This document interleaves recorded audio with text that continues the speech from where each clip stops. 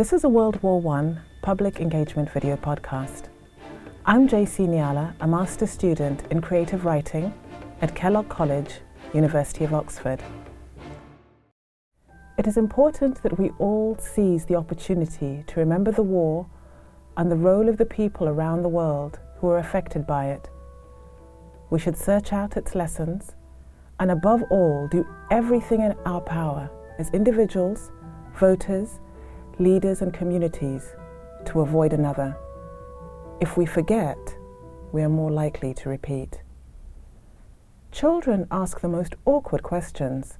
I know because I was one of those children who asked her history teacher why World War I was called a world war when all the pictures in our textbooks and the stories we were being told featured British troops fighting German soldiers in trenches in France.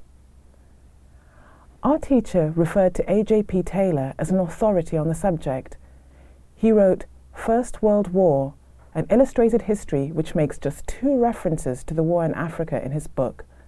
One on page 45, most of Germany's other colonies in Africa were easily overrun, and mandates had to be invented hastily in order to conceal the imperial greed, on page 263. As recently as 2013, when a poll was carried out by the British Council in the UK, only 21% of people thought there was any African involvement in World War I, yet 1 million people died in East Africa alone during World War I. This is a fact that gains little attention, as Professor Jürgen Zimmerer of Hamburg University asserts. It is just one war among many. Colonialism was so brutal that a number as large as 1 million does not attract the attention that it should or would get in a European context. As a child, before the days of Google and internet searches, no matter how much time I spent in the library at British boarding schools in Kenya and the UK, I regularly hit the same walls where, as Professor Zimmerer would describe, the theatre of World War I in Africa was treated as just a minor skirmish in which no one was hurt. It would be over 25 years before I would see a bookshelf like this, one in which every book is dedicated to some aspect of World War I on the African continent. This bookshelf belongs to James G. Wilson, author of The Guerrillas in Tsavo, an illustrated diary of a forgotten campaign in East Africa, 1914 to 1916. James Wilson is a Kenyan local historian whose parents emigrated to Kenya from the UK in 1946. And 35, 40 years ago, there was nothing available in the bookshops, anywhere, giving any detail of the East African campaign of the First World War. So it was really, all we were doing was digging around, looking for proof that there was activity in these various sites that we found, and we would find expanded ammunition pieces, bits of tent pegs, bits of bottles, amazing amount of whiskey bottles, and Rose's lime juice. There had been many questions that I had about World War I in East Africa.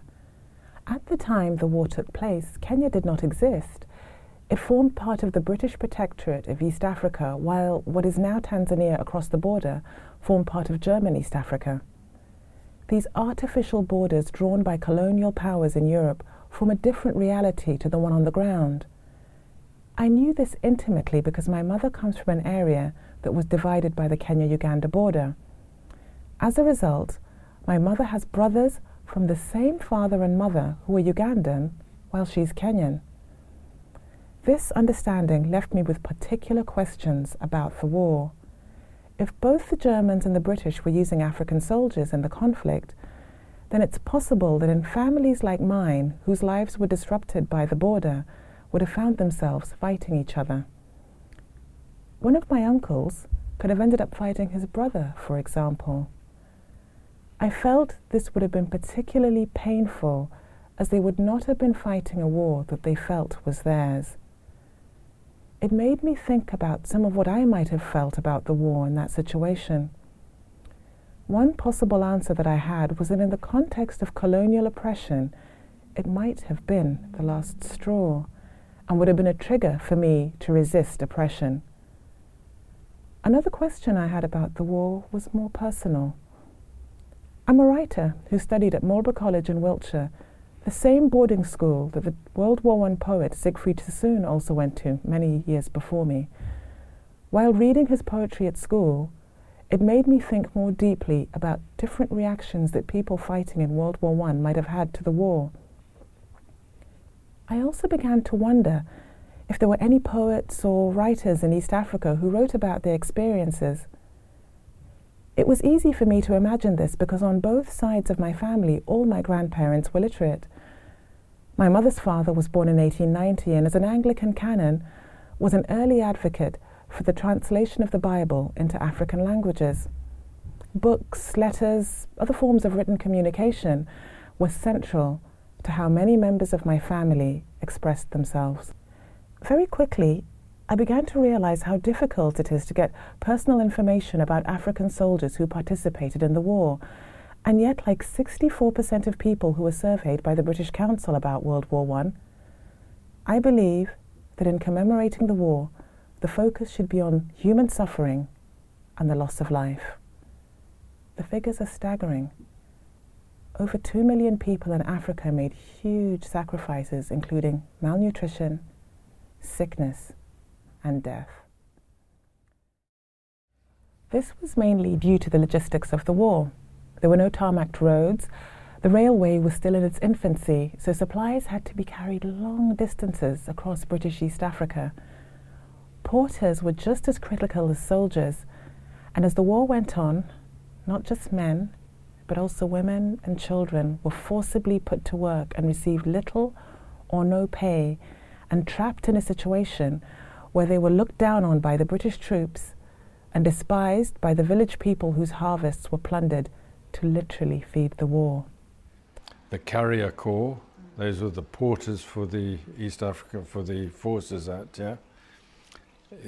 essential people. The war could not have progressed at all without the use of the porters because there was no roads, there was no infrastructure, there was no means of getting the equipment and the means to fight a war to the front. It all had to be carried on the porter's back, or basically on his head, really. And in my book, I estimate that at least 1/4 of the African population of British East Africa at that time, that would be approximately 1 million people, had something to do with the military forces, either as porters, stretcher bearers, carriers, servants for the various officers, drivers when the vehicles started arriving, medical assistants and all this sort of thing.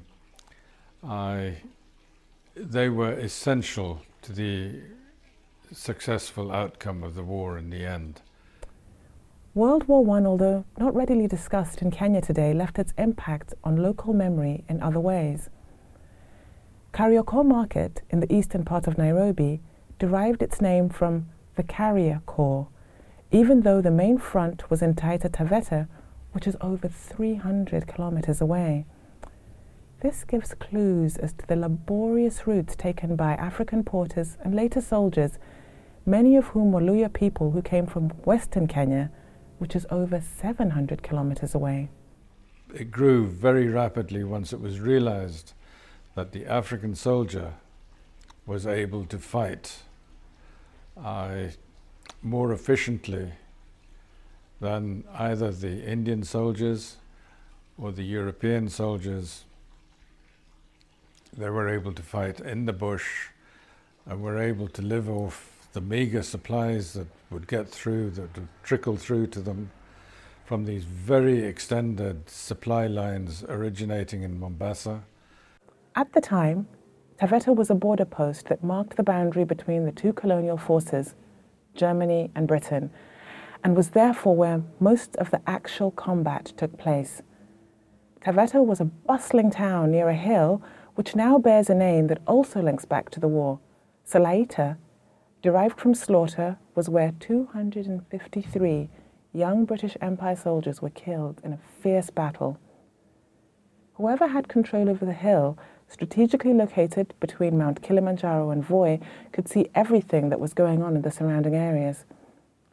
Taveta is approximately 200 kilometers north of Mombasa on what is now the Kenyan coast, where I found my answer to the question about resistance to colonialism. Mekatilili Wamenza was a Giriama woman from the Kenyan coast who in recent times has been commemorated as a national heroine. A statue of her was placed in 2010 in public gardens in Malindi on the Kenyan coast. The gardens were previously called Uhuru Gardens, which means freedom, and now have been named Mekatilili Gardens in her honor, deliberately linking her resistance to the struggle for independence that became a nationwide movement and which later became Kenya. What is clear is that between 1913 and 1915, she indeed led the Giriama people in a sustained uprising against British colonial forces. Her reasons were complex. The Giriama had a sophisticated socio-economic structure, and she, like many Giriama leaders, was keen that along with their culture, it should not be undermined. She was particularly concerned with the issue of labour. Mekatilili was completely opposed to the exploitation of young Giriama men by the British, and it can be argued that the Giriama's sustained resistance is part of the reason porters had to be brought in from different parts of East Africa and different ethnic groups much further inland.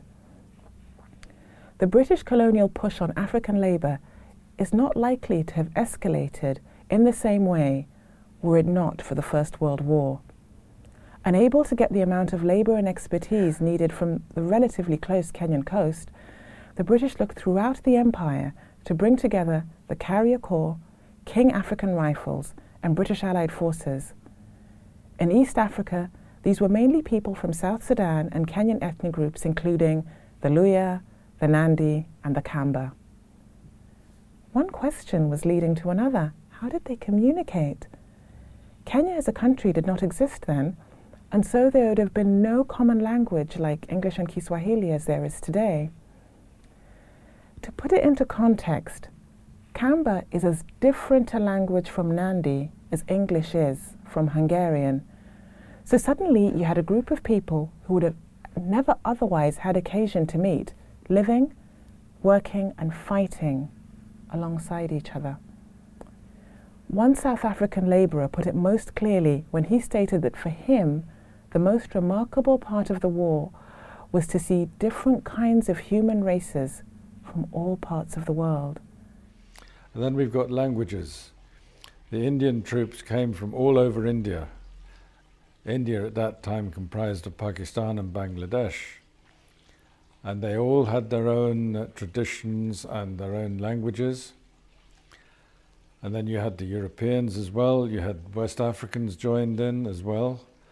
You had Africans of origin, Caribbean of African origin coming in as well to supplement the troops here, again with their own languages. Through trying to find out more about African soldiers, I was finally beginning to see that this was truly a global war. This was all an East African campaign. There was something like 300,000 troops, Allied troops involved, from about 21 different countries. It's remarkable even now to think about so many different people from so many different places in the world engaged in something that they would have had such different meanings and feelings about. I found it quite overwhelming to imagine, and so I returned to look for the answer through the lens in which I most often process the world: poetry. It's here that my research dried up. I did not come across any poetry that was written by who would now be called Kenyan soldiers. And sadly, all the recordings made of oral history accounts from people in the Taita Taveta region of Kenya were stolen before they were able to be stored in the Kenya National Archives. So I tried to imagine what a relative of mine might have written home about his experience. What thoughts would he have been having? One of my mother's older brothers, W.W.W. Awori, was one of the first African representatives of the Legislative Council that is equivalent to Parliament in Kenya today. That was in 1957, 6 years before Kenya got independence. So I know it was important to him and many other Africans that they had the right to represent themselves in their own country. It made me think that there might have been soldiers who would have begun to see the war differently. I thought about what impact it would have had on them to meet other people who were also facing colonial oppression, and what conversations they would have had about it. Could they have written, "This is not the end, but a beginning. We've come together to fight for another, but should we live, we will come together again to struggle for our own freedom."